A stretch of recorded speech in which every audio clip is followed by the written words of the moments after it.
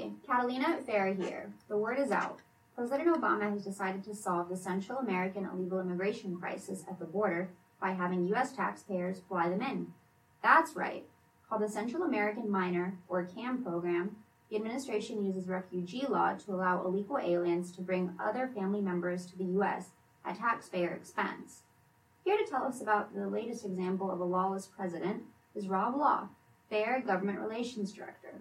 Rob, thanks for joining us. Tell us about this so-called CAM initiative. Thanks, Catalina. Obama's pen is at it again.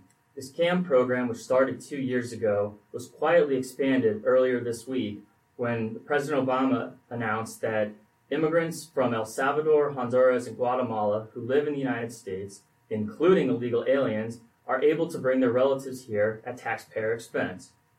The CAM program was supposedly created to stop the unaccompanied minor surge down at the border, and of course that didn't happen.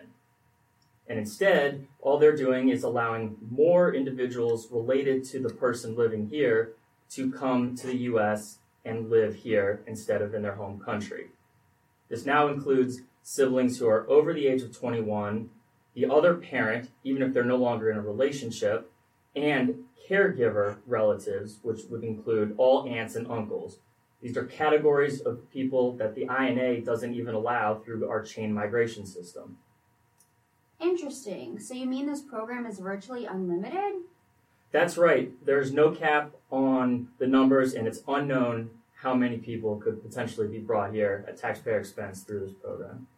Okay, so this is just a corruption of the law to make up for the consequences of Obama's previous policy mistakes. Got it.